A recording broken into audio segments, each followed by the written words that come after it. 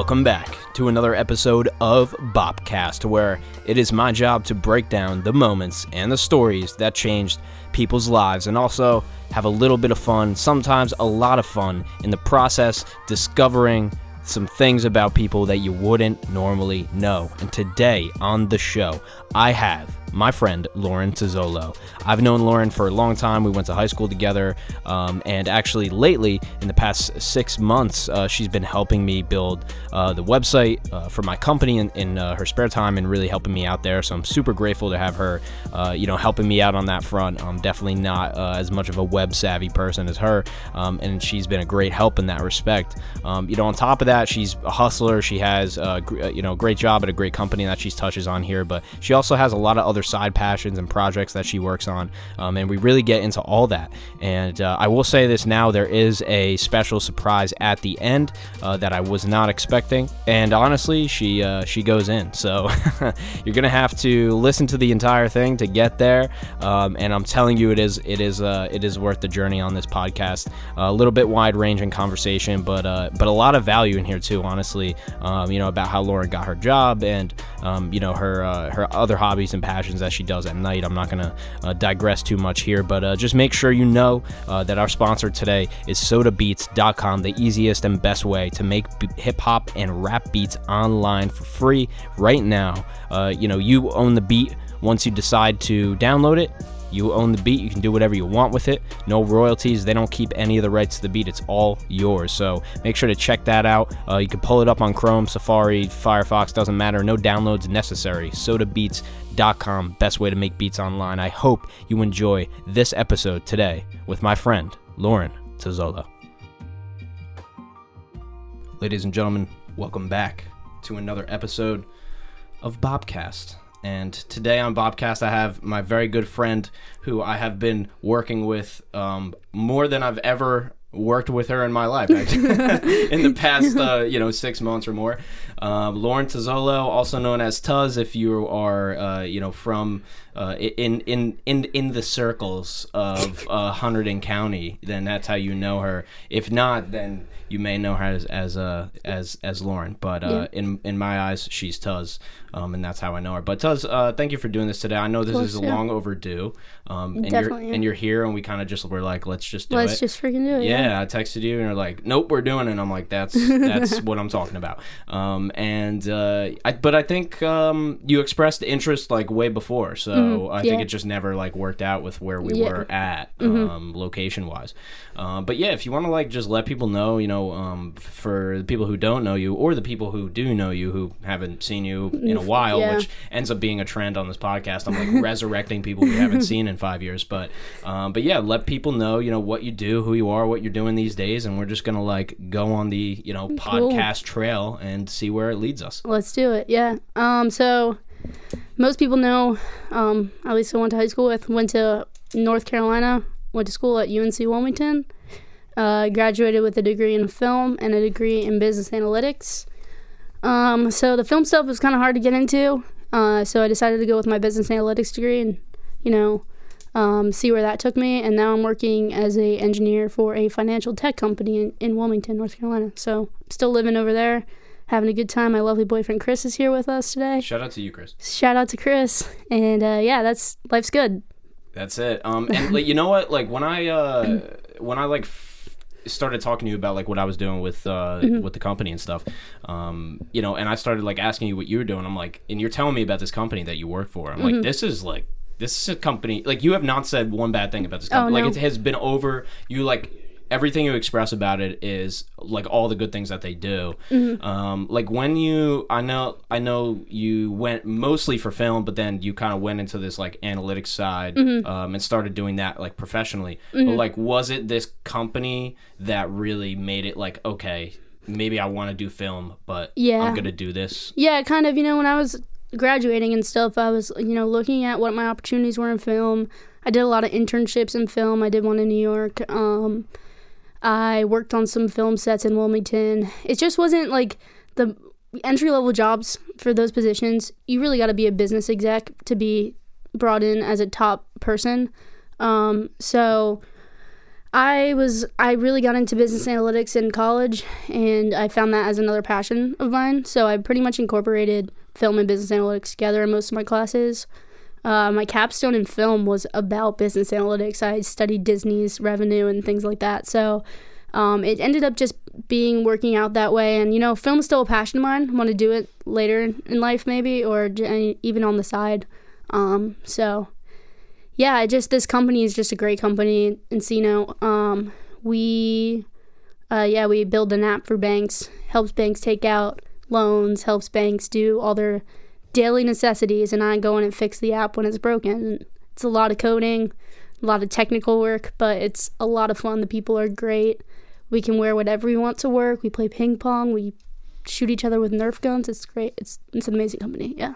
I have no idea what you do, even though you just explained it, but that's what everyone says. Yeah, and honestly, that's what people even say. And like, I know that you understand the podcast stuff, but even that seems, I mean, because it is this is the thing, when you have a job where it's like, it's not a job that people go to school and they're like, I'm gonna get this job. Like, you didn't look at this exact position like 6 years ago and go, I'm gonna have that one position. When it's not a job like, these large classifications of jobs, then it's kind of hard because people can't visualize in their mind like really what the job is. Exactly. So like that's kind of one of those jobs, and but that's great that you have it. Did you like get in with this company like in college before you went started working for them after, or? Yeah, so between junior and senior year, I went and studied abroad in Germany. Met a lot of really cool people that went to my school in Germany because it was a whole group from my school were there. We met people from other schools as well, which was really cool. But yeah, I started hanging out with them. They were a little older than me, had classes with them. They're like, yo, I'm looking at this place to work. It's Encino. It's like an amazing company. We're looking to work there. My one friend gets a job, graduates a year before me, and he starts telling me about it. And I'm like, this sounds like an amazing place to work. I'm just going to, be interested in it and put it on my list of things I want to potentially look into and do after college. And an entry-level position opened up, being an engineer, which I didn't have all the qualifications for. But the company is very much looking for people that are going to fit their culture, have fun, do their job, and just make the company grow. And luckily I was able to do that. And now, about a year into my job, I'm performing very well, and I pretty much know everything I need to know to do my job. So they provided a lot of training for me as well. So did you just apply for the job and then you got it, or like how was that? No, so I applied for a few jobs in Encino actually. I knew I wanted to stay in Wilmington, North Carolina, just because I love it. I live on the beach. It's like an amazing place. And I knew I wanted to stay there. Encino is one of the bigger companies there. And if I was going to stay in Wilmington, it was either going to be Encino or it was going to try to get a film job with the production company that's there. And there weren't really many production jobs available during COVID especially. So I was looking at Encino. I applied to like probably 5 other jobs there. Didn't get those. Got this one, got the first interview, felt really good about it. Then they make you take a test, basically to just see your... aptitude or something maybe? Not really aptitude, but just to see like your problem solving skills really, because so it's like a puzzle. Specific to the job. Specific to the job. So it's built on Salesforce. So it was like a Salesforce test. So they said, okay, go in and configure this. So they give you a sheet and they say, you can use your resources. You can use Google. We just want to see if you can solve the problems and implement this into this Salesforce organization. So I did that, did really well at that. Got my third interview, was with two of the senior managers and another support engineer. Felt really good about that interview after. But actually what happened was they had more qualified candidates than me originally.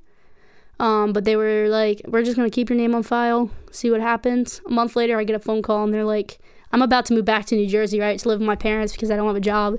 They're like, we have a job offer for you. And I'm like, yes, I'll take it. Yeah, I'm going to stay in Wilmington. Yeah, 100%. So what did it feel like in that month of just like, we're going to put your name on the list, and hey, we'll get back to you? So I was applying for other jobs, obviously. So I was thinking about moving to Raleigh, North Carolina as well because there's a lot of jobs there. I actually did get an offer there, and I was thinking about taking it. I got the offer right before I got my Encino offer. So if I didn't get my Encino offer, I was going to move to Raleigh. That's good you didn't take that other one like right away. Yeah, I did. I wanted to think about patience there. Yeah, exactly. Yeah. So I'm at my internship. I was working at a solar panel company doing marketing for them for a while. I was at my internship when they gave me the call, and I was like, "All right, guys, I'm done with my internship. I'm out. Sorry." Yep. So I actually ended up working part-time for them for a little bit as a marketing specialist. But yeah. Little freelance right there. Little freelance, yeah. Gang. Yeah, exactly. That's awesome. So, so you were waiting. So this entire process just to like, get this job and then also not know if it's gonna, happen and then have them wait. I feel like that's a lot of what I think there's a lot of pressure to like get the first thing that comes. I mean, there's so many things that look amazing before you like get into it. Yep, exactly. And on the other hand too, there's a lot of things that. There's a lot of that where it's like you're out of college and you like just don't have.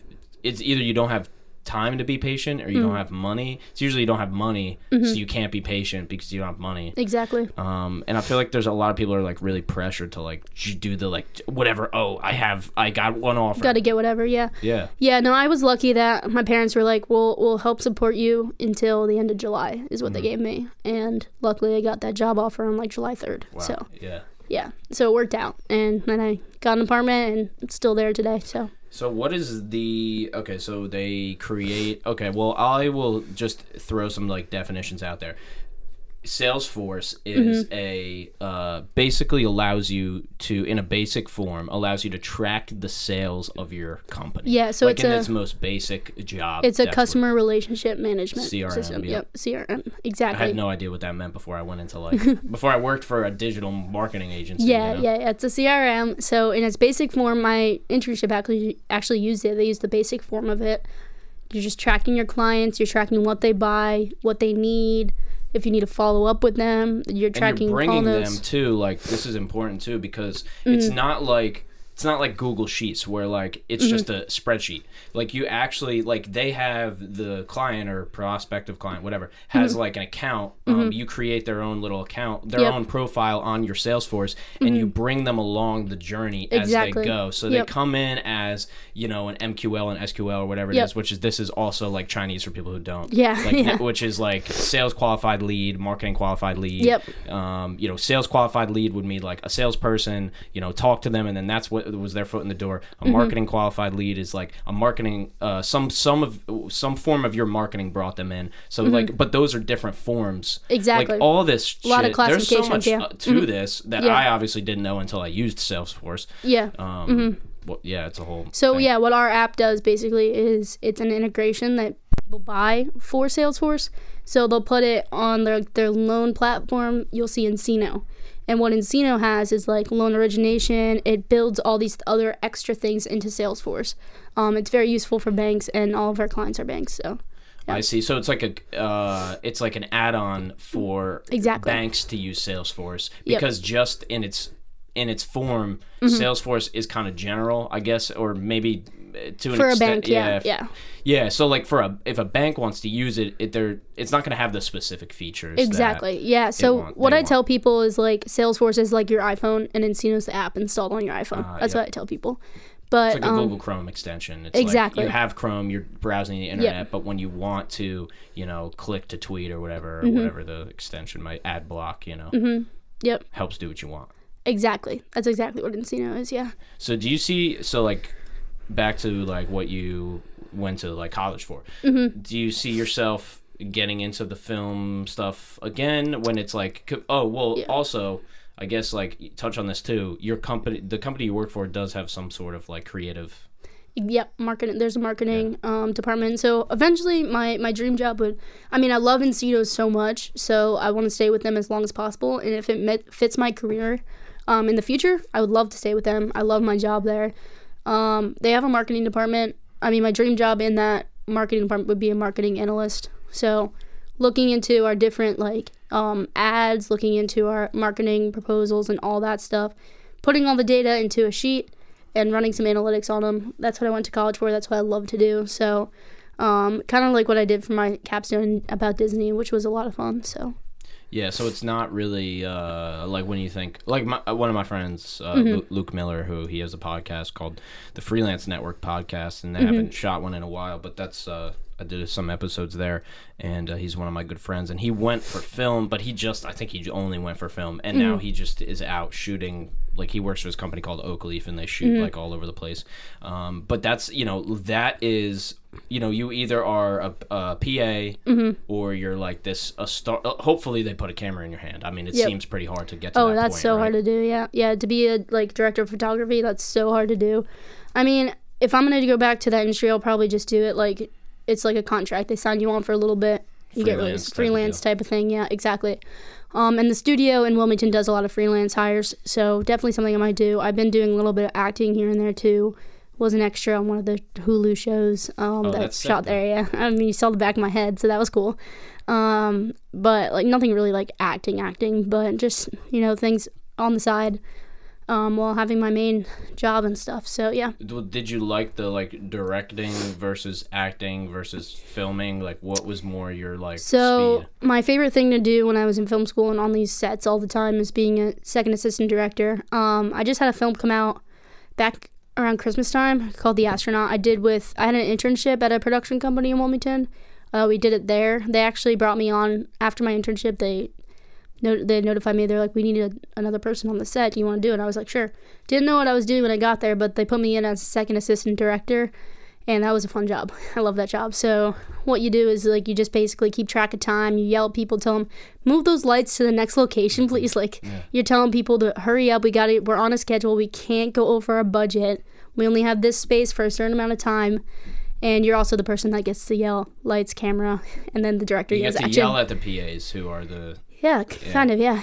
You're the person that you said, all right, places, and then lights and camera, and then the director will yell action. Oh, that's cool. So you'll go lights, and they say, they don't really say anything usually, and then you say camera, they say speeding, lights, camera, sound, rolling, and then they'll yell, the director yells action, yeah. Yo, what happens if something gets fucked up in that process? I mean, people it's bad. Yeah. It's so bad. When you're in the worst feeling ever is when you're in the editing room and you see that something's fucked up. You're like, that's why films take so long. They have to go reshoot things all the time because things don't match up. So they legitimately have to reset up the entire scene or whatever sometimes. It depends. Or you already have, do they take and you don't have to go through, it's probably take a long time to go through this process. I mean, we have all day. I don't do shit, but do they film that day and then at the end of the day they look at all of it? Or so those are called dailies. So yeah, for the most part, so what you'll do is when you're on set, you have scene 1A, B, so all the shots are broken down. So scene 1 might have 20 different shots. That could take a whole day. You'll have scene A, 1A, 1B, 1C, 1D, 1E, 1F, and so on. And they'll usually go A, B, A, C, and all that stuff. But, that takes a long time. And each shot, you've got to get at least 2 good ones. And these actors sometimes are they're hit or miss sometimes. So you got to make sure they're really on their game. They know their lines. They're practicing. They're making sure their blocking's good. The director has to go in and show them where they have to walk and all that. Takes a long time. We have to get the slate done. If the slate's not matching up with the sound, not good. So what is that? The video matching with the sound, or what? Yeah. So what happens is you'll go when the assistant director yells, "All right, lights, camera, sound," and then they'll yell slate. What happens is we have to make sure the sound and camera are both rolling, and that this microphone is going to pick up that slate so that they can match up the sound. So they'll look for that peak in audio and match it up in editing. So it's like the clap or something. Yeah, exactly. Yep, exactly. Oh, yeah. Do they do the thing? Yes. Yeah. So that's what that's for, is to sync up the audio with the camera. So. Yeah. So there's it's a lot. Nobody knows the entirety of how all that goes down. Oh no, they just see the finished product. I mean, film school was intense. We had a lot of classes about production. I had a lot of classes about film studies too. So I had to study older films from France and Italy and Germany, all these foreign films.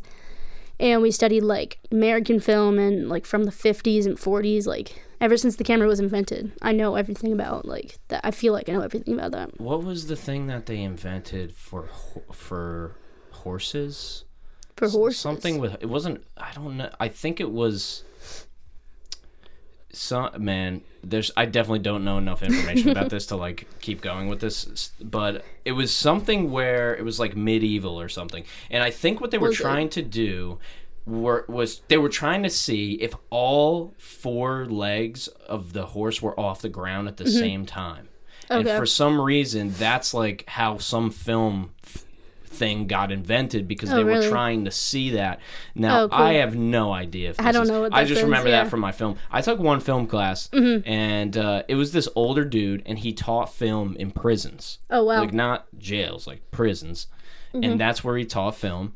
And so he was really cool, like down there. So like with us, it was like a layup. We were just like 19-year-old, 18-year-old college kids. But yeah, we watched like Casablanca, Great film, 2001: Space Odyssey. Yep. A bunch of other famous ones that I'm probably just blanking on. But yeah, that really, we didn't do anything. At the end of each class, you had to have a page of notes, and then you turn that in, and that was the grade. But so I didn't do anything.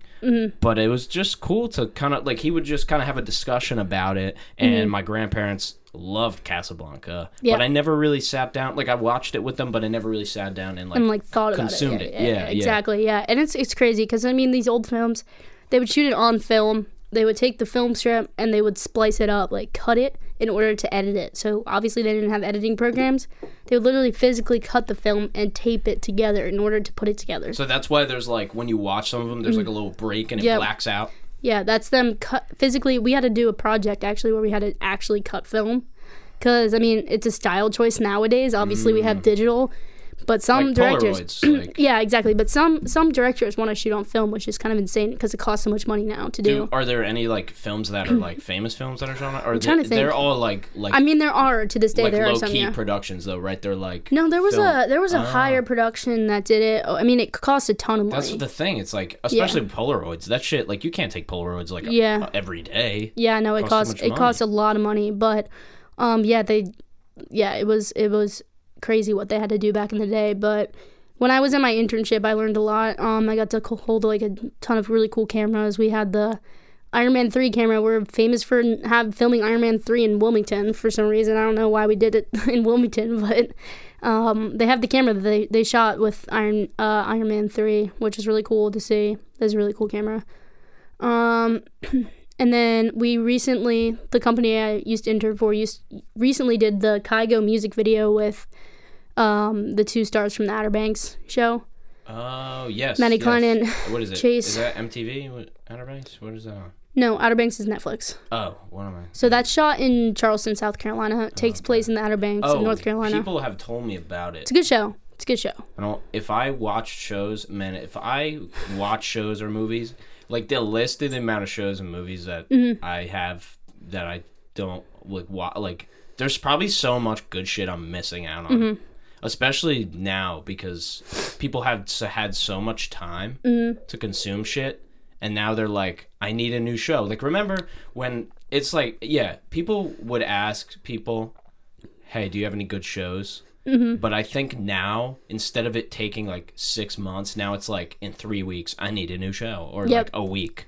Yeah, it's insane. Yeah, like consumption. So now they have to like keep pumping out these shows. But exactly. I jumped in there. But yeah, that the production company did that music video, which was really cool for us. So it was awesome. But yeah, it's gonna be interesting because you're on here, and then I'm gonna have Brandon on. He went to Fairleigh Dickinson for film, and then I'm gonna have my friend Luke Miller on, and he went to Stockton. So we're gonna get all y'all film heads, all the film people, and like all the different experiences and stuff. Yeah. And it really is its own world. And like the thing like that I kind of not like struggle with, but I guess like wonder is, I do audio. I'm an audio engineer, like whatever, but I'm like I'm self-taught. So I look at people who aren't, honestly, I haven't really came across if you shown me somebody who's like, all right, this person's self-taught, this person's professionally trained, a lot of the times I wouldn't be able to tell you which one's which. Oh yeah.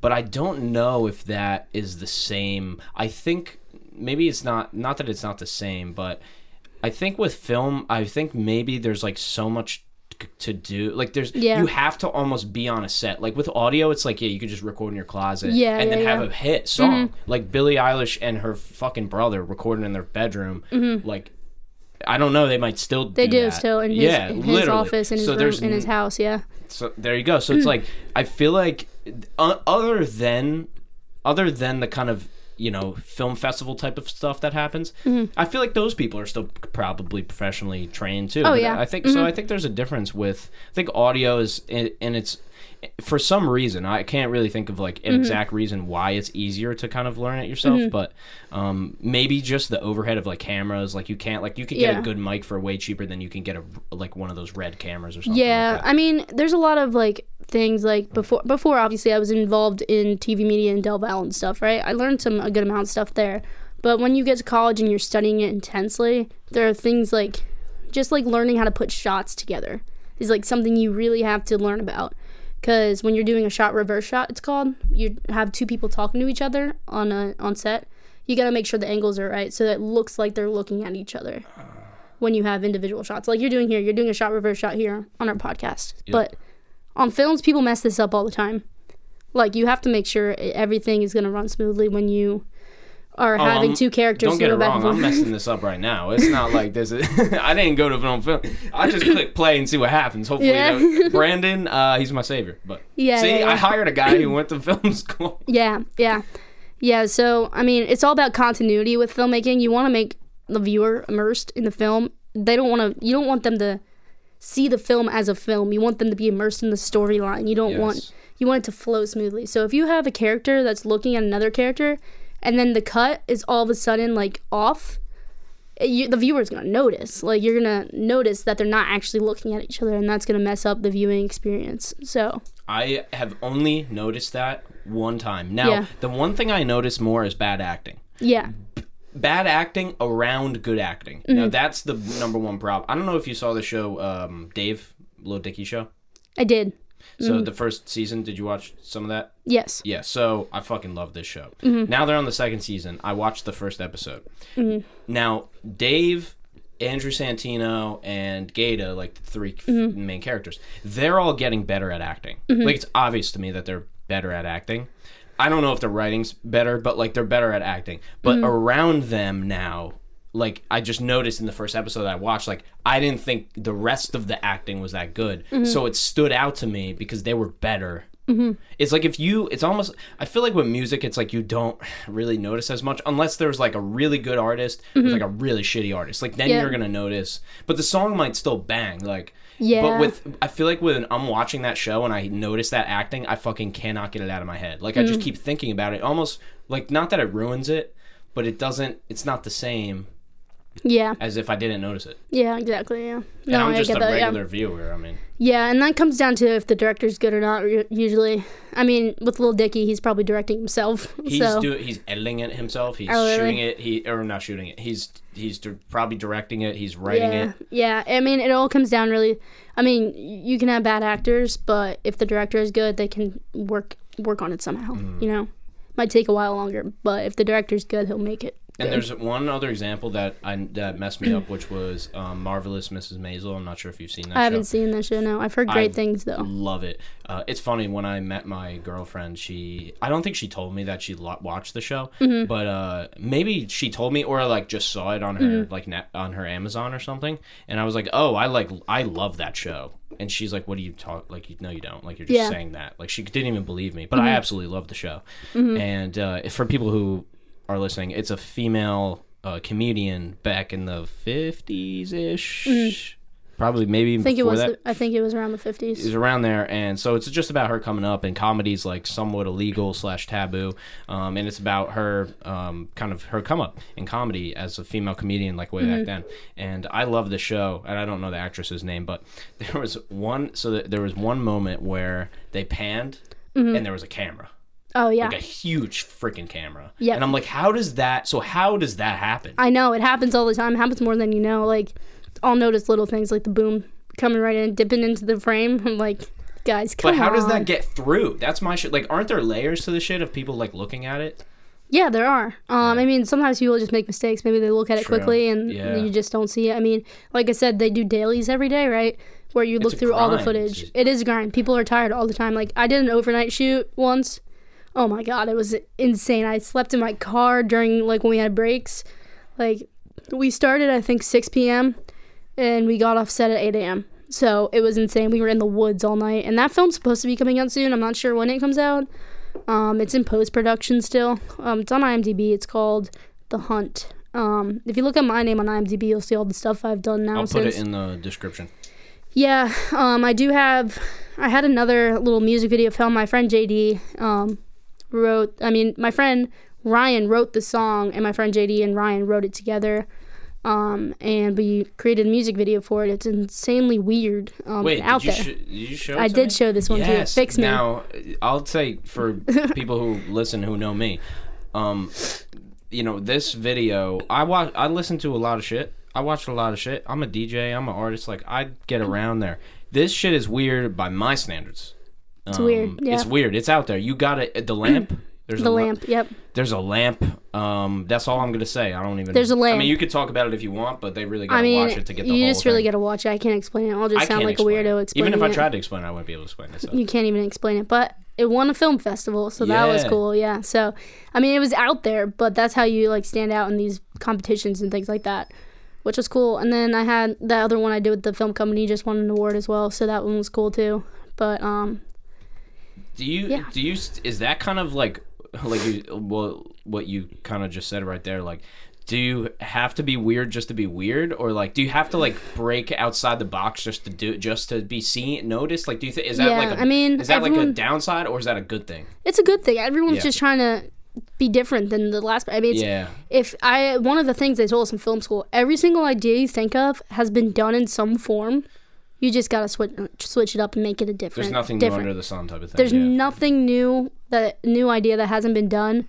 Just switch it up and do it in a different way. That's what's going on now. So, I mean, this is basically the music video is a love story, right? Done hundreds and thousands and millions of times, just in a very different way now. Every song, 50% of songs are love stories, right? Yep, it's like exactly. Almost, right? Like, what are the thing the themes? Money, love. And not opposite of love, breaking up. Like, it's just exactly. all your themes. Yeah. Mm-hmm. But it is that. It is. Yep. And it's just done a different way. Yeah, it's done in a very different way in this case. But yeah. Yeah, I think something with music. Well, that's a music video. I mean, it's I wonder, and you might know the answer to this in this particular instance, but like, did they make the video? Did they make the song knowing that was going to be? Absolutely not. No. Okay. So my friend Ryan's a musician. He has a band called Tennis Elbow.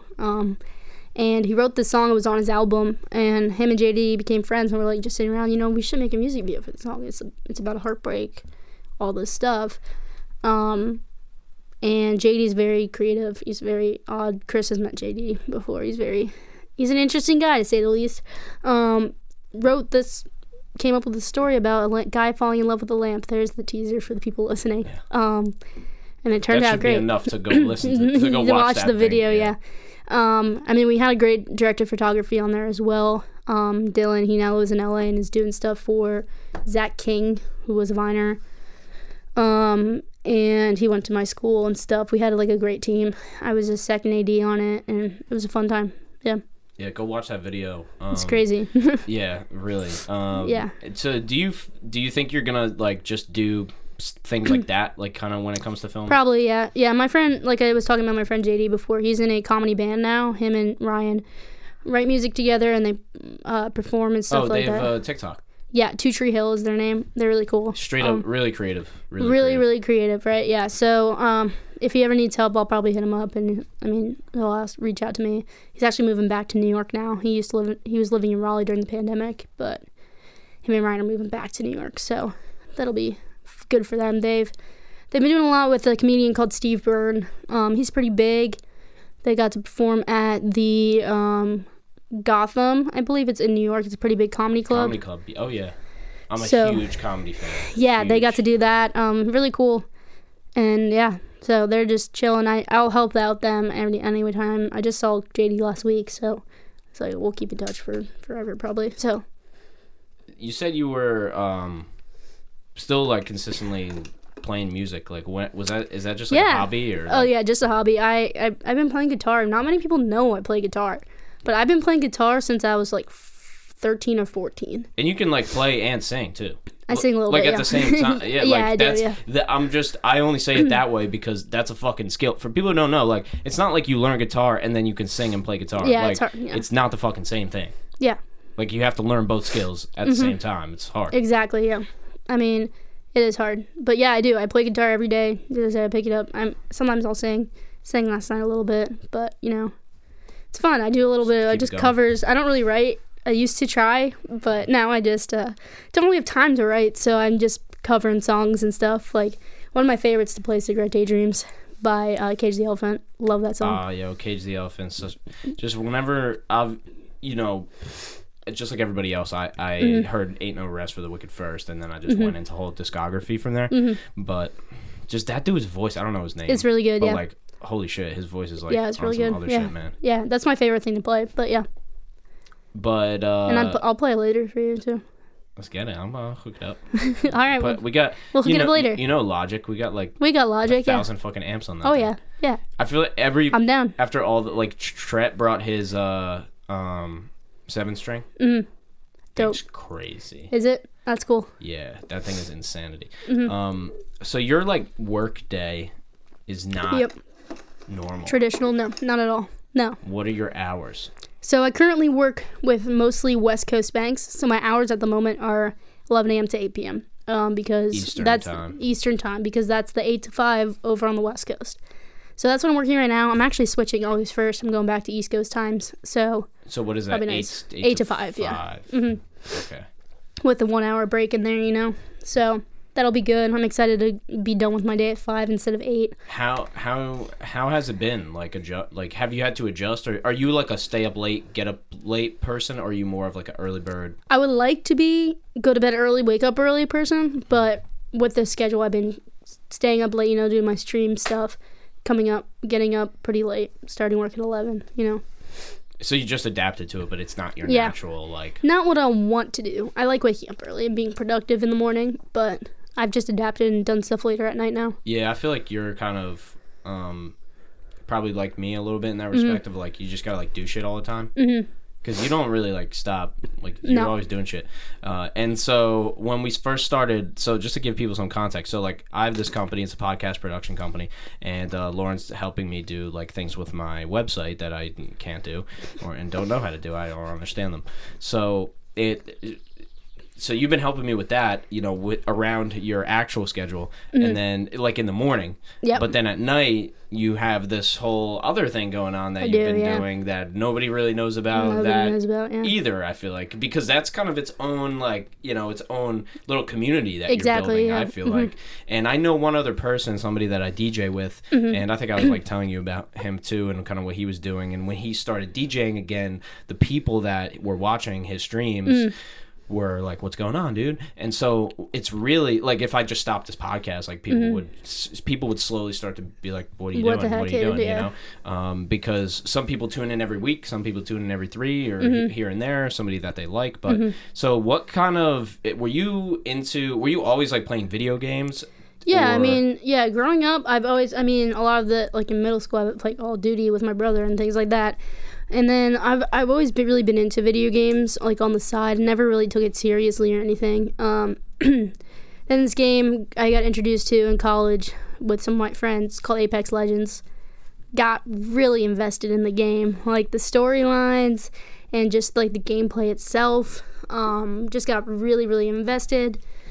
And then Chris and I started dating, found out he's really invested in the game too, so that just worked out. And she didn't even get you. You were already got. You already got Chris, yeah. Yeah, so he's really into the game too, and then I looked at him, I'm like, you know, I think I want to start streaming this on Twitch. I've been watching Twitch because it's hard, like, in your normal lives, not a lot of females play video games, right? I just wrote that down, female streamers, yeah. Female streamers, yeah.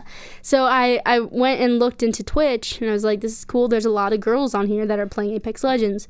Started making friends with them, I mod for them now and stuff.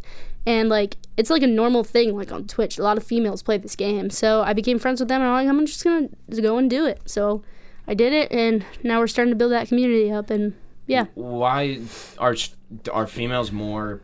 do they like this game more than other games? Like, and if so, why do you think that's true? I think females like all games. A lot of females like all games. It's it's just a thing that it's like men play video games. That's just a stereotype. Yeah. If you look no, back, I was just thinking about like this game in particular. Like, oh no, do girls like this game like more than other games for a reason, or no? Or no, is it just a I mean, coincidence? it's mostly male still the game. Yeah. But just on Twitch, I was able to find like probably like 10 females that play that I became friends with and stuff. So that was cool. But yeah, I used to stream on Twitch when I was in 7th grade or 8th grade, I think, and it didn't last for me. But that was when I was fully into YouTube. Not like I'm into YouTube now, which is watching like boating videos and posting podcasts. It was more just like, you know, it was just playing NBA 2K. And just like, you know, but it was a community then too, and I think it's similar now. Obviously, there's way more people on the platform. Yeah, there's now, lot, but like for you, going from playing the game and then streaming, like you said, you just had the idea, and then you were just I was watching. Let's get it. Let's try. This one girl I've been following for a while. She lives in Sweden. And you know, I was just talking to her one day, and I'm like, should I just do it? She's like huge now. Like she's sponsored by a company called Corsair, which makes like mice and like video game stuff. She has like 30,000 followers on Twitch, and that's her full-time job. She's a Twitch partner, all this. Talking to her, I was just like, should I just do this on the side, like do it a couple hours every week? And she was like, yeah, just go for it. And it's been working out really well. Made a lot of friends from it. I'm getting like an average of like 10 to 15 viewers every time I stream now, which is hard to do. People don't realize that that's so hard to do. Oh, no, it's like getting 10 to 15 people to like listen to your song or something. Like that's actually way harder than that. It's so hard. Like I'm an affiliate now, and the average you had to have was average of 3 viewers each stream. So hard to get because there's so many people on this platform. Yo, it's not a fucking podcast. It's not like, and you can go watch your streams that you already streamed, but who the fuck is doing that? It's not like this. It's not like this thing where like we're not even streaming.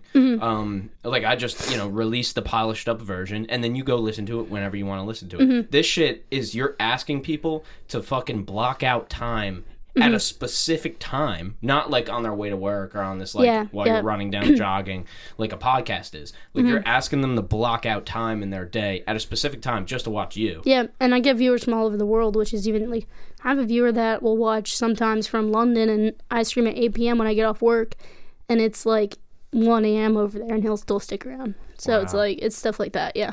Is it personality based? Like, do you think that's really why they watch? Is it more that than the actual playing the game, or you have to be fucking good at the game, right? I mean, you have to be decent. I'd say. I mean, I'd say I'm decent, Chris. I think I'm decent, right?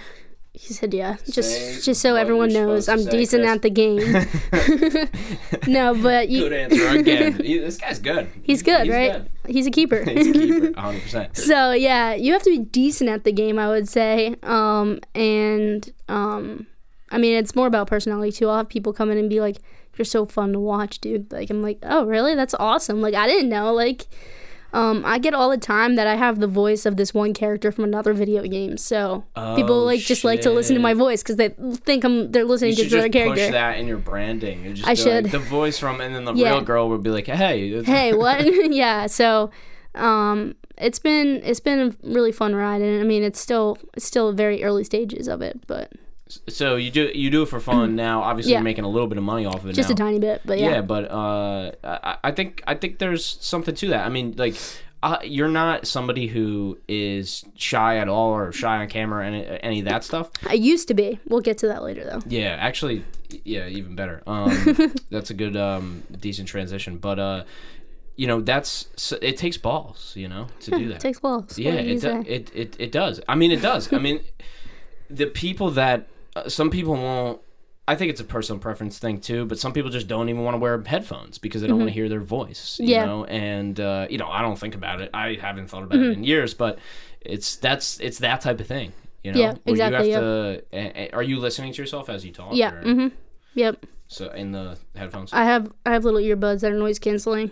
Go to my audio interface, listen to myself while I'm playing the game and stuff. So. Do you find that weird at all?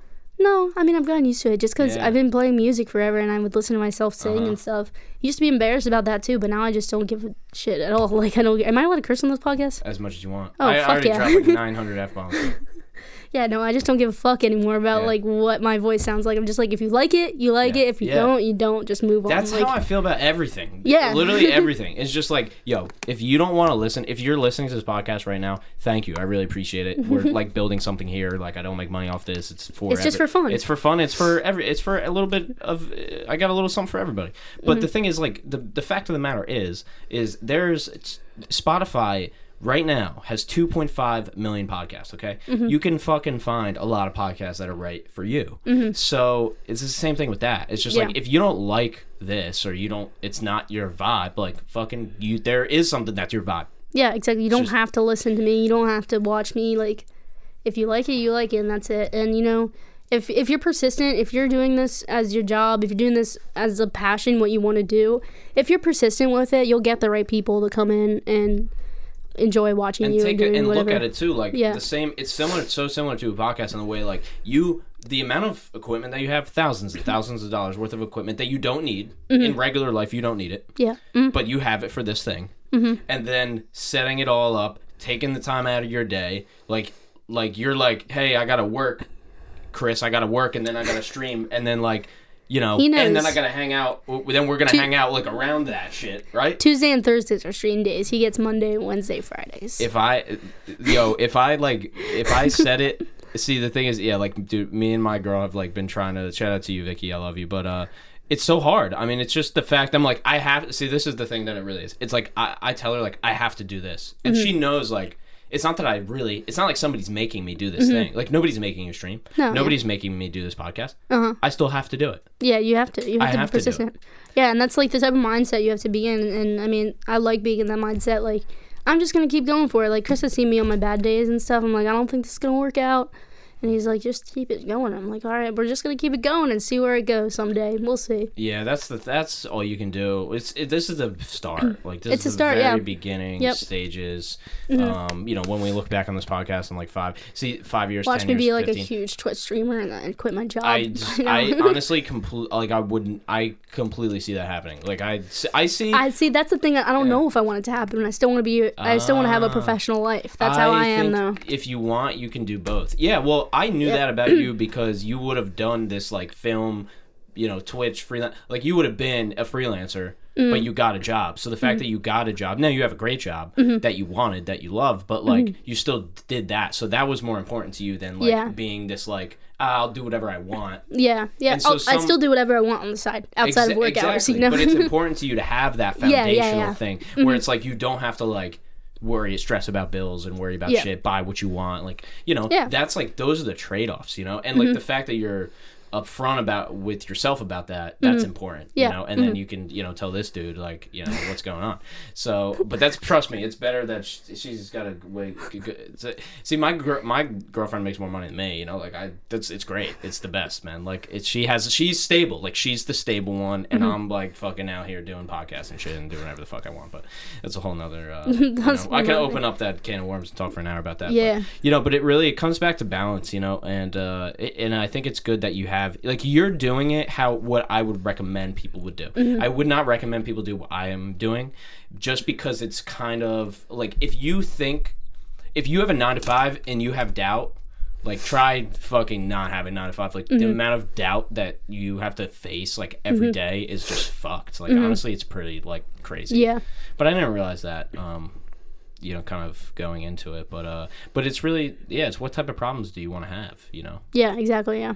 But you were more on the side of like, let me have this strong foundation. Yeah, exactly. That's really, I love doing what I do in my job, so it works out. So a lot of my coworkers, I have a few coworkers that stream too, so it's like. Oh, that's so cool though. Yeah, they'll come in my stream, I'll go in their stream. It's pretty fun. So. Yeah, see, I have no problem with the 9 to 5 really. Like I haven't found, that's probably honestly more what it is for me, is like I've been in so many jobs that are like this close to what I want, but that's not it. And so I said, fuck it, I'm working for myself then. But if I had this, I always say this all the time, but if any of these guys, you know, Joe Rogan, Tom Segura, Bill Burr, like any of these, Tim Ferriss, like any of these big podcasters, big comedians, if any of them were like, hey, we'll pay you X amount to come, like, you know, produce the podcast, I would immediately like go and do it. Yeah, exactly. And it would literally be 10, 12 hours a day or whatever it would be. Like I wouldn't care. And I'd be working a job. So I think that's really what it is. It's like the perfect job. Fuck yeah. But like a little bit off, no, I ain't about that shit. Yeah. But you got the job. I got like, the perfect one for me. Yeah. Yeah, that's so ideal. Yeah. So you were talking about, like you mentioned a little bit, like, you know, you weren't so outgoing on camera. Oh yeah. And just in general, honestly, I wasn't very outgoing. Like in high school, not really. Maybe senior year a little bit more, but in general, I mean, we didn't really meet till senior year of high school, so it's like I wasn't very outgoing. It was. And I never really knew why. That was because of your friends were friends. You know, like it wasn't because of like I knew you specifically. Yeah. We just had mutual friends and stuff, and we became friends. I mean, I'll never forget that one picture we took that the caption was last names because we're both Tuzzo and Sully. You know, that was so good. But yeah, no, I didn't know why I was so shy in high school until my sophomore year of college. I had like a pretty bad mental breakdown. I didn't think I was gonna go back to college. I was home for Christmas break. It was really, really bad. Went to a psychiatrist to figure out what the hell was going on with me. And he was like, you have OCD. And I was like, what? I don't clean. I'm dirty as fuck. I don't clean. I don't wash my hands all the time. I found out that that's not only what OCD is. There's a mental aspect to it as well. And that's kind of what I have. So it all clicked. It made sense why I had social anxiety. OCD was causing it. Made sense why I was so shy in the beginning of high school, and even like beginning of college I wasn't as much, but it all started building up and I would have these things just repeat in my head that I would be so anxious about all day, and I just got to a point where I couldn't move. I felt paralyzed. So I got on medication in my sophomore year and I've been on it since, and I feel great now. So got over that little hurdle, you know. Wow. So what does it feel like if you're not, like, what did it feel like before? Like if you, so it was OCD in the form of social anxiety. OCD caused the social anxiety. OCD caused the social anxiety. So you are not, like, if you want to look at it like this, like you weren't naturally socially anxious, really. It was because of the, like, take the OCD out of it, and now you're fine with people. Yeah, people knew me in middle school too. I was very outgoing. This really didn't hit until high school. Like, I don't know what it was, what triggered it. Something changed, you're saying? Something changed. Could have been the fact that I went to a different high school right after middle school and switched back, and it was weird for me. It could have been something with that. It could have been anything.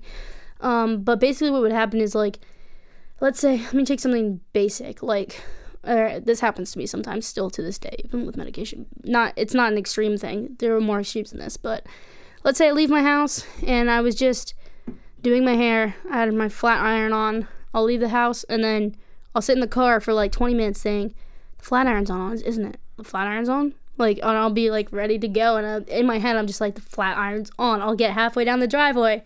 And in my head, I'm like, the flat iron is on, like, constantly. So this would be happening in social settings too, where it'd just be a constant thing. So I would just keep quiet because I'm not gonna say whatever I'm thinking, you know? Like, it's just a constant rotation of things to the point that made me anxious. Right? So once that keeps happening, making me anxious. So the other side of that is a compulsion. So my compulsion to me saying my flat iron's on would be to go back upstairs and make sure it's not on, which happens. That eases the OCD, right? Eases the anxiety that's caused by the OCD. Oh shit! You just broke this shit down. I did break it down because I don't see. I never put all the pieces together. Yeah. Like I can only see one. I've only seen, like, listen, y'all listening, like, you're probably like me. You think, I understand what OCD is. You just flip the light switch. Like, that's not, it's layers. It's layers. Because all I would have seen was, all I would see is you going back to put the flat iron. Okay, it's good. Like, it's good. Yeah, like, no. Not you all don't hear this mental stuff. Like, I'll be like, no, I know it's off, but my head is like, it's on. It's on. It's on. It's on. It's like in your head. It's on. And I mean, it's yourself. It's your self-conscious saying that. And that's where people like get confused with schizophrenia and things like that with OCD. Schizophrenia is like you hear other people in your head. OCD, like mental OCD, is like you're hearing your self-conscious saying it's on. The flat iron's on. But you know in your heart, like you just know it's not on. So like with this, that's... I think people mistake OCD for like superstition, to be honest. Because for me, I like to have like the radio is only on a 2 or it's on a 5. Yep. Like it's not on an odd number. But if it is, that's mild OCD. It's still OCD, but it's mild. Right? Okay, so that's still a form of. It's a form of OCD. If it's on 33 instead of 34 or 23 instead of 22, you'll change it. Yeah. I will change it. But if I'm in somebody else's car, you won't. I'm good. Like, I won't think about it for long. Yeah. It'll only be that's like where the a little difference is, too. If I had that problem, I would change it in someone else's car.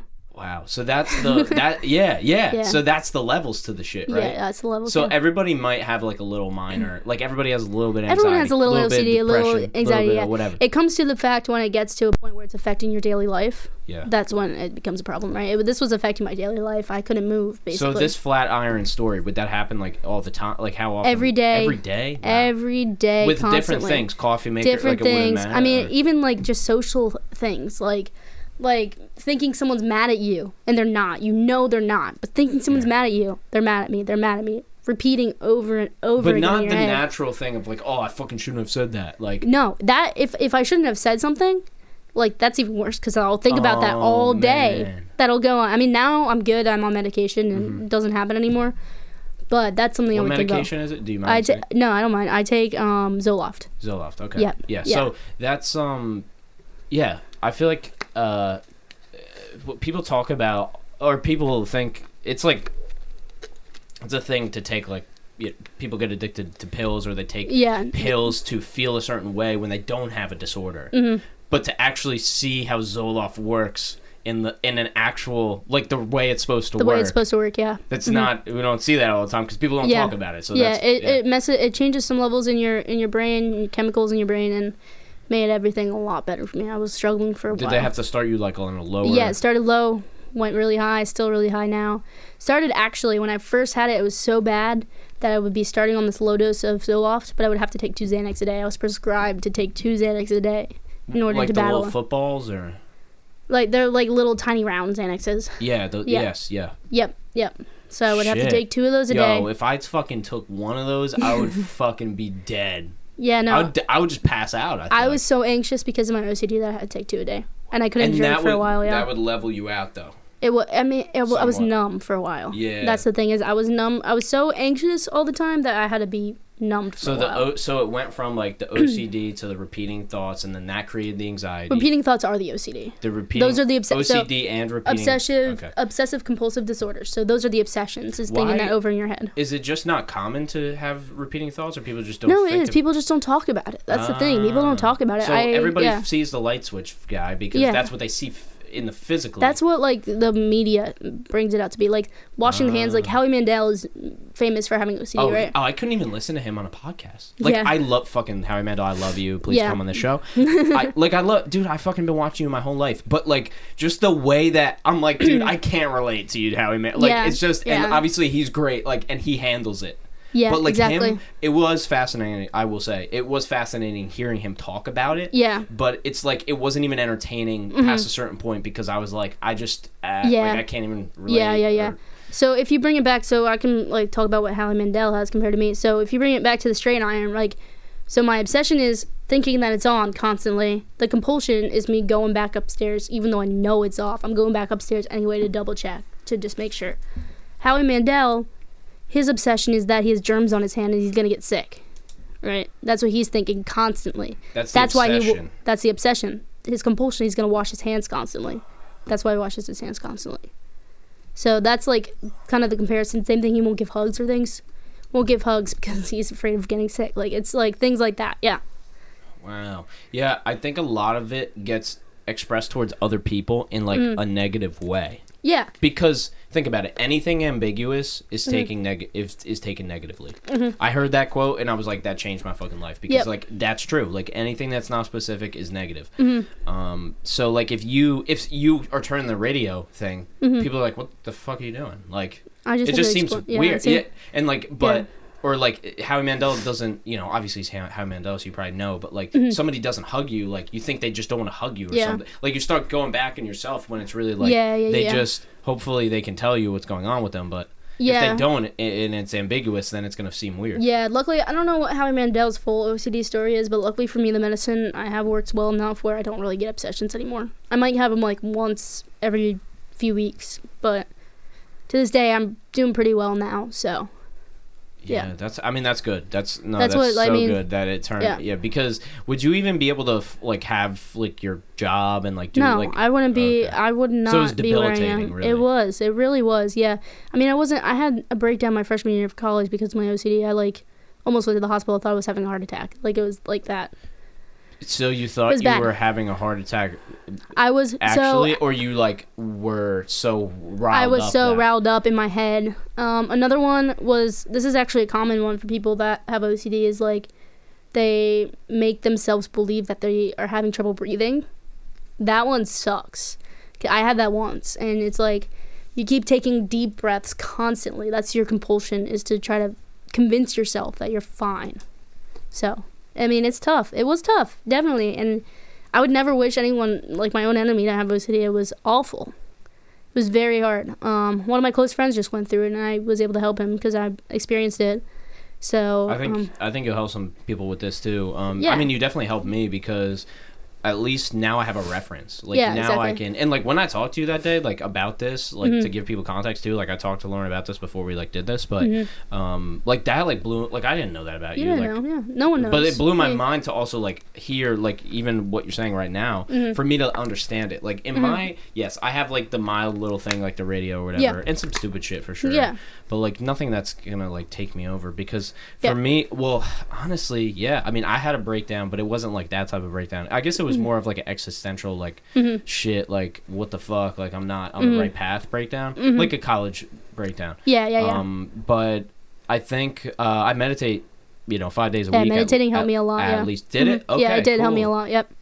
When did you start that? Right when I got diagnosed, my psychiatrist recommended it, and I was like, all right, I'll give this a try. It helped a lot. It helps just it feels like your head is like getting cleared out. Like you feel it too. So it's like you're picturing it and you're feeling your head like just get cleared out, and it's the best feeling in the world. I love meditation. Do you still do it or? Occasionally I will. I don't feel the need to as much anymore just because I feel a lot better than I did. But occasionally I will, yeah. Yeah, how long will you do a guided one or just by yourself? Yeah, I used to use Headspace on my phone. Headspace. Yeah. Yeah, that guy. I'm just gonna settle down now or whatever. Yeah, he's yeah, that Australian. guy, No, yep. he's Australian, not an English accent. Yeah. Cool. Really nice, good voice. Yeah. I like for people listening, if you want any meditations, good ones that I would recommend are Headspace is a solid app if you want an app. Sam Harris guided meditation, Tara Brock guided meditation. Both of those are my OGs if I want a guided and right on YouTube and put it on your phone or your computer or whatever. And I think meditation saved me in a way. I really think it did. Yeah. Because I wouldn't be able to do so many things at one time. Yeah. I think I'm a little insane of like doing as many things as I do like just off the bat, but I think it would definitely not be feasible if I didn't work out and meditate. Yeah. And that's what I tell people. It's like if you're, for the most part, other than like something that's in the extreme of like you need medication, like fucking go. First of all, walk. If you can't do anything, walk. If you can run. If even if it sucks, I hate it. So Yeah. I hike and I bike. But like, start doing shit Just because do that something, like. yeah. Did you do any exercise at all? Yeah, with it, I or- worked out a little bit. I'm not just It's not everybody's thing. yeah, That's the like problem it's with it. really not my thing. Just because like in high school I played sports, in middle school I played sports. Like I played softball and stuff, and I was like, this is my exercise, right? I'm not doing it. Like, so it was harder. When I got to college, I did intramurals and stuff, so that kept me in shape and stuff. So now I'm kind of I'm in that spot right now where I'm battling with, all right, I have a gym membership. We're gonna go do it, and I've gone a few times, so I'm still trying to get that on my schedule, So yeah, I do take my dog for walks a lot, so that's kind of a little I've form of been exercise. trying to do like not every meal, but I try to walk almost every Yeah. meal, and I find that being great. Sometimes I don't. I try not to take my phone. If I do, sometimes I'll listen to like a podcast. while I'm walking. But like if you know where I'm at, anybody listening, I mean, like if you walk here, it's just beautiful. It's like it's nice. It's the best place you can walk. Yeah, exactly. And you'll probably, for me, like if I walk at 8 at night, I'm not gonna even see anybody. Like I might see one person. So that like just the walking in general, like walking the dog, like it's great. I feel like that automatically does something. It does. Yeah, definitely. My dogs help me a lot. He's actually registered also as my emotional support animal, so he's definitely helped me a lot. Yeah. Wow. So can you can so that's a good like finesse right there. You can bring them places. I can bring him anywhere. I mean, I don't, but I could if I wanted to. You can put, what is it like? They have like a little tag for him. He or has a something? little vest that says ESA on it. Oh my god. It's funny. Yeah, he's great. He was a so you don't rescue. Like flex it and like I don't. No. I could if I wanted. I mean, the only way I have flexed it. Now you're bringing a dog everywhere. It's like yeah. I mean, the only flex I have used with it was getting his rent for free at my apartment because you usually have to pay extra for dog rent too. Oh. So I got that for free because he's in ESA. So that's the only real thing I've done with that, other than just having him. I'm just using my dog to like. Yeah, I mean, it's just. My doctor like told me I should just register him, and I was like, okay. Now he has like a little card and stuff. It's always good. It's good though. I mean, especially if you're going somewhere and you want to bring them, and you technically can't. Now you can. God forbid I get to that same place I was a few years ago. That would be the time I would bring him places. Yeah. So it's been since have had your correct dosage. Like you've been good. Been great. Then. Been great. Yeah. And how long have you been on that? On this dose, I've been on for probably 2 years, I want to say. Yeah. Wow. Okay. Well, that's enough time, I feel like, to figure out. Like, we got it. And I don't feel like, right now, I've talked about getting off of it, right, and seeing where I'm at.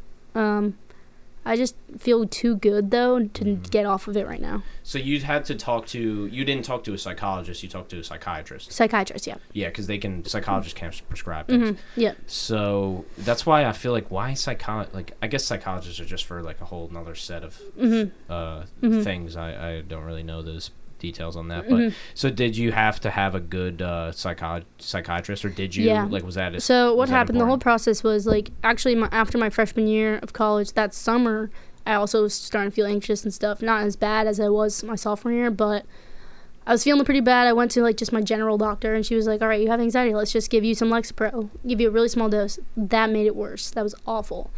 How? What happened? So there's the symptoms and stuff were like I was felt like I was falling asleep driving, and like I was in summer classes at RV, so that's why when people say, "Oh, those prescription medications are fucked," like that's really like it doesn't work for everybody. It doesn't work for everybody. It's like there's so many of them too. It just doesn't. But she also just like assumed that was like she saw the symptom and assumed and tried to treat your symptom. But the thing is, my mom also has anxiety. She takes that medicine.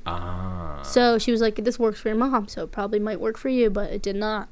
So I got off of that right away, and then I was just like, I'm just not going to go any medication for a while, see how we do, because that wasn't too bad. So I did that, got really bad again, and had that mental breakdown, and I literally thought I was going to die, like, truly convinced that those were my last days on Earth. Were you by yourself? My parents were with me, because I was home for winter break. Truly thought I was just... Good thing that you were home, though. Yeah, thank God I was home. Yeah, I don't know what would have happened. Like, it was bad. They taught... My dad luckily has a coworker that had a daughter that went through something similar to what I went through. They called the psychiatrist one of the best in the state of New Jersey, and I went the next day. So, I was lucky, was able to get in that kind of an emergency. I mean, if we didn't have him, I probably would have gone to the emergency room because it was that bad. But I went and told him everything. I cried pretty much the entire time, probably. Told him everything that was going on with me, and he was very good at his job. Was able to diagnose me. He's a specialist in OCD, so he was able to tell me what was wrong. Better than, what was wrong with me, and started me on Zoloft, and it worked perfectly. Yeah, I think that's important to have somebody who, obviously, hey, if you go to the best, you're good. But, for people that can't access that, I feel like they're now with the online stuff. Now, I don't know how good it is, but obviously there's the side of like, I'm going to get my medical marijuana card just by like talking to some random doctor online just so I can have weed. But I feel like the other side of it is that the access now is you're not restricted, and you can probably, even if you don't have insurance, I think you probably just pay out of pocket and actually still be able to see somebody and get prescribed something. Yeah. And he's not someone. I mean, I talk to him like every 2 months now. I don't have to talk to him often. And I mean, he does take insurance, so it was helpful for me. Yep. Yeah, so now it's just good. He just keeps prescribing for me. Basically, we get on the phone. We're like, "How you doing?" I'm like, "Dr. Donaldson, I'm amazing." And he'll be like, "All right, let's keep going. Let's keep going with the meds." Do you see any side effects of it? I honestly, with Zoloft, did not see any side effects whatsoever. Like no physical, physical, other than me feeling better. No. But no, like you can go to you can work out. Yeah. You can. I mean, in the beginning, obviously, I was still anxious, so I didn't really know what was happening. Yes. But by the time I started feeling better, I was like, I feel amazing. But if you're taking fucking Xanax, there's no way you're going to the gym. No, going hard. I was not. The thing is, people do. That's the fucking crazy shit. Where then they have like strokes and shit. Yeah. No, I was. Wow, that's crazy though, because so like that shit was made for that. And it's perfect for you. It's perfect for me, yeah. And I guess that's why there's so many drugs. Yeah, whatever makeup in my brain that was off, Zoloft was able to fix it. So, dude, like, what if that they didn't have that shit? Like, I don't know what if happen. this entire system wasn't even created? I don't know, this like, medical. I know, and people always are like, the people that are like anti like medication and stuff are always like, they didn't have that back in the day. I'm like, do you see the amount of shit we have going on in our world right now? They didn't have the same mental problems we have to this day. So, no, and even if they did, though, it's like, people fucking suffered. Like, people suffered. Yeah, exactly. Life wasn't amazing. Yeah. Like, life sucked. Yeah. Like, you could just die of, like, polio very fast or something. Yeah, exactly. Yeah. Yeah, that's crazy. You're right, though. There is something to that where, okay, we know 100% suicides are up, right? Yeah. Mental illness is up. Everything's up. Everything, all the bad things you can think about is up. In this day, COVID, I guess even COVID aside, probably, but definitely because of COVID in a way. Yeah, people being home and stuff, they're going crazy. Yeah, and I think that so I was listening to a podcast the other day, and it was called it was the guy who he owns Men's Health magazine. Okay. And so his book is called The Comfort Crisis, and it's all about comfort and what it's doing to us. And so I guess his conclusion was a lot of this, and now he's not a doctor or anything, but his conclusion was that a lot of what's happening is because we don't have as much adversity. So it's hard. It's like in everybody's life, in many people's lives, they face some sort of large adversity. And if you look back and you don't have that, or like you don't have any reference of that, then it might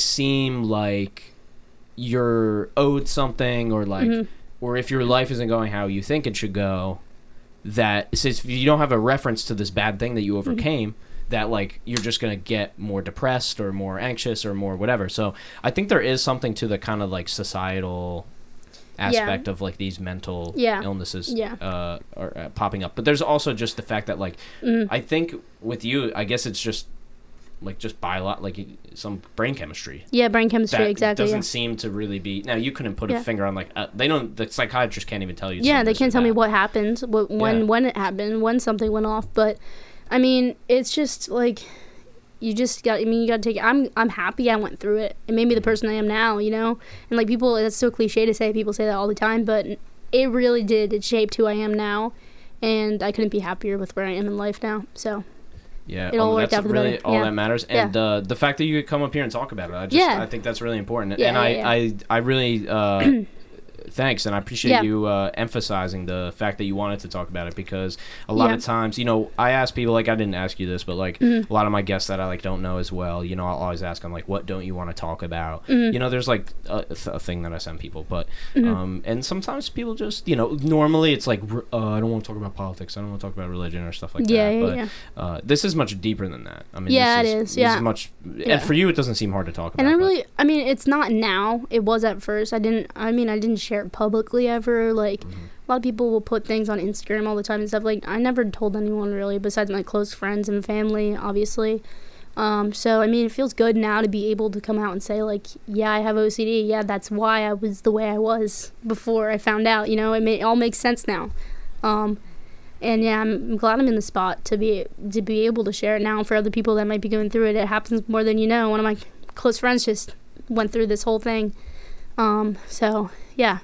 Did any of your friends like notice when that was going on with you and like notice like the change of? Oh yeah, Wow. yeah. I had to be checked on a lot when I was not luckily, but also luckily when I was going through this. I was living in my sorority suite with 9 other girls, so I had a lot of people checking in on me all the time. But yeah, so that comes back to that support network though, and like just having people around really to talk to, and like it's much harder for people who don't have that. Yeah. And so I think like go out, seek it, find people who you can trust that you can talk to. That's like the number one thing. Yep. I think other than getting the help that you need is just having people around. Finding a network of people. I joined some support groups on Facebook even. Like even just to that, read but other that's people's fucking stories. possible. Like yeah, it is. It's possible. Doesn't matter how much money you have. Go to a fucking library, log onto the fucking computer if you don't have a goddamn smartphone, and just get on there and do that shit. Like even that like will help you. I mean, there's also a book I recommend for people that think they might have OCD, like the OCD workbook. Just my psychiatrist recommended it when I first felt bad, and it just solidified the fact that I'm not alone and other people have the same thoughts I have. Like, you read that book and you're like, that's me. Like, it's a description of me, and you're like, okay, other people in this world suffer with the same thing I am, and it can be treated. And I mean, it's never curable, right? But it can be treated, and it feels like you're cured. So that's it. That's it. Yeah. Thank you for talking about that. I appreciate it. If there's anything else that you want, obviously I want people to know where they can like watch your stream. If they want to check that out for my Apex Legends. For my Apex Legends fans out there, because I don't know who listens to this. I really I do to an extent, but I don't know what people are into, and they should be able to find it. Yeah, so I'm twitchtv.lolasend/lolasend. I'll send you. You can put in the description or whatever. So. All right, perfect. Is there anything else you want to talk about before we wrap it up? No, I think that's it. I mean, I have the guitar if you want me to play a little something too. All right, that's it. We can hook that up. Do you want to Let's do that. Let's exit and then I'll do it. Sounds good. Sorry guys, that's the Patreon content. We're setting that up right now though. We're gonna actually have a Patreon. Yeah. And we're gonna be doing some extra stuff. That's gonna be happening in the next few months now. But Lauren, thanks so much for doing this. Yeah, I really appreciate it. Of course. And as you guys know, the spiel, I gotta do it every single time. But that's just because it takes a lot of people to make this happen. And Lauren, I appreciate you helping me with my business. And, it's really it's you're a lifesaver. It's been a good time. And I have I don't have all the skills. I just have a narrow set. Yep. So yeah, I appreciate you doing that. I appreciate you coming up here. Yeah. Shout out to Ryan Kelly for the logo, for the redesign of our logo. Shout out to Tret for helping us produce. Brandon for editing the video, as well as Jello Music, my boy Angelo for doing the theme song. And that's it. That's we really we got the team, we got the squad. It takes a lot to make Bobcast. Make Bobcast happen. So, ladies and gentlemen, thank you so much. You know that we're on all platforms, even the ones nobody uses. You can find more information, everything at sullybop.com, sullybop.com/Bobcast, and just search Bobcast. We're also a video version on YouTube if you want to check that out. That's out a week or two after the audio version.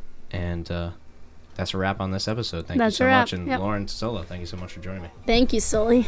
Anytime. Peace. Hey, before you go, we got a little surprise for you.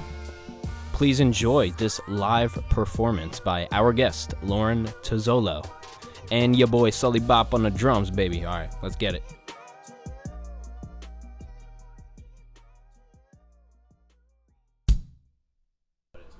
Okay, cool. Sounds great with that, so. You like it? The drums cool? I like it, yeah.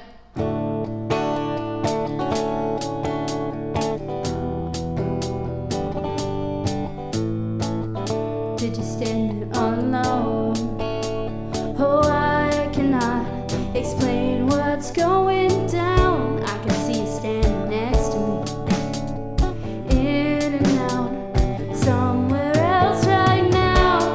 You sigh, look away. I can see it clearly.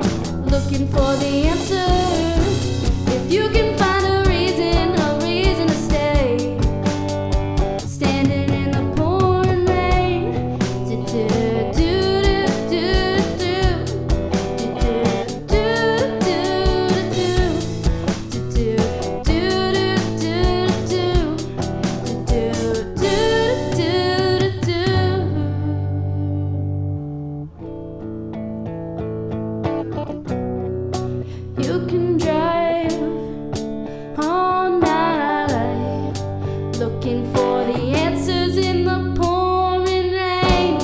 You wanna find peace of mind, looking for the answer. If we can find a reason to change, looking for the answer. If you can find a reason to stay, standing in the pouring rain. Drops Mic the drop. mic drop. That was so sick. That was good, yeah. I liked it. Damn. Fuck yeah. Fuck yeah! Nice little Cigarette Daydream cover. Let's get it. Yo, never. I don't even know if I heard that song. I don't know.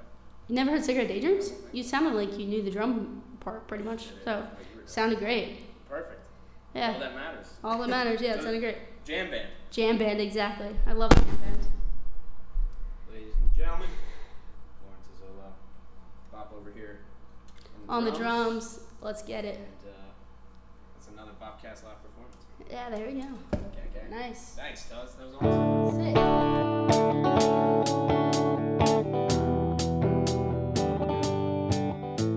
Thank you so much for tuning in to another episode of Bopcast. I hope you got a ton of value from that episode. I know I did. If you could, I would please encourage you to leave a review on Apple Podcasts. Now, that is the best way to gain new listeners and grow and rank on the platform so new people can listen to the podcast. So if you do have a minute, probably less than a minute, maybe 30 seconds of your time to leave us a review, that would be amazing. Thank you so much. And make sure to visit sodabeats.com. It's the best way to make beats online right now.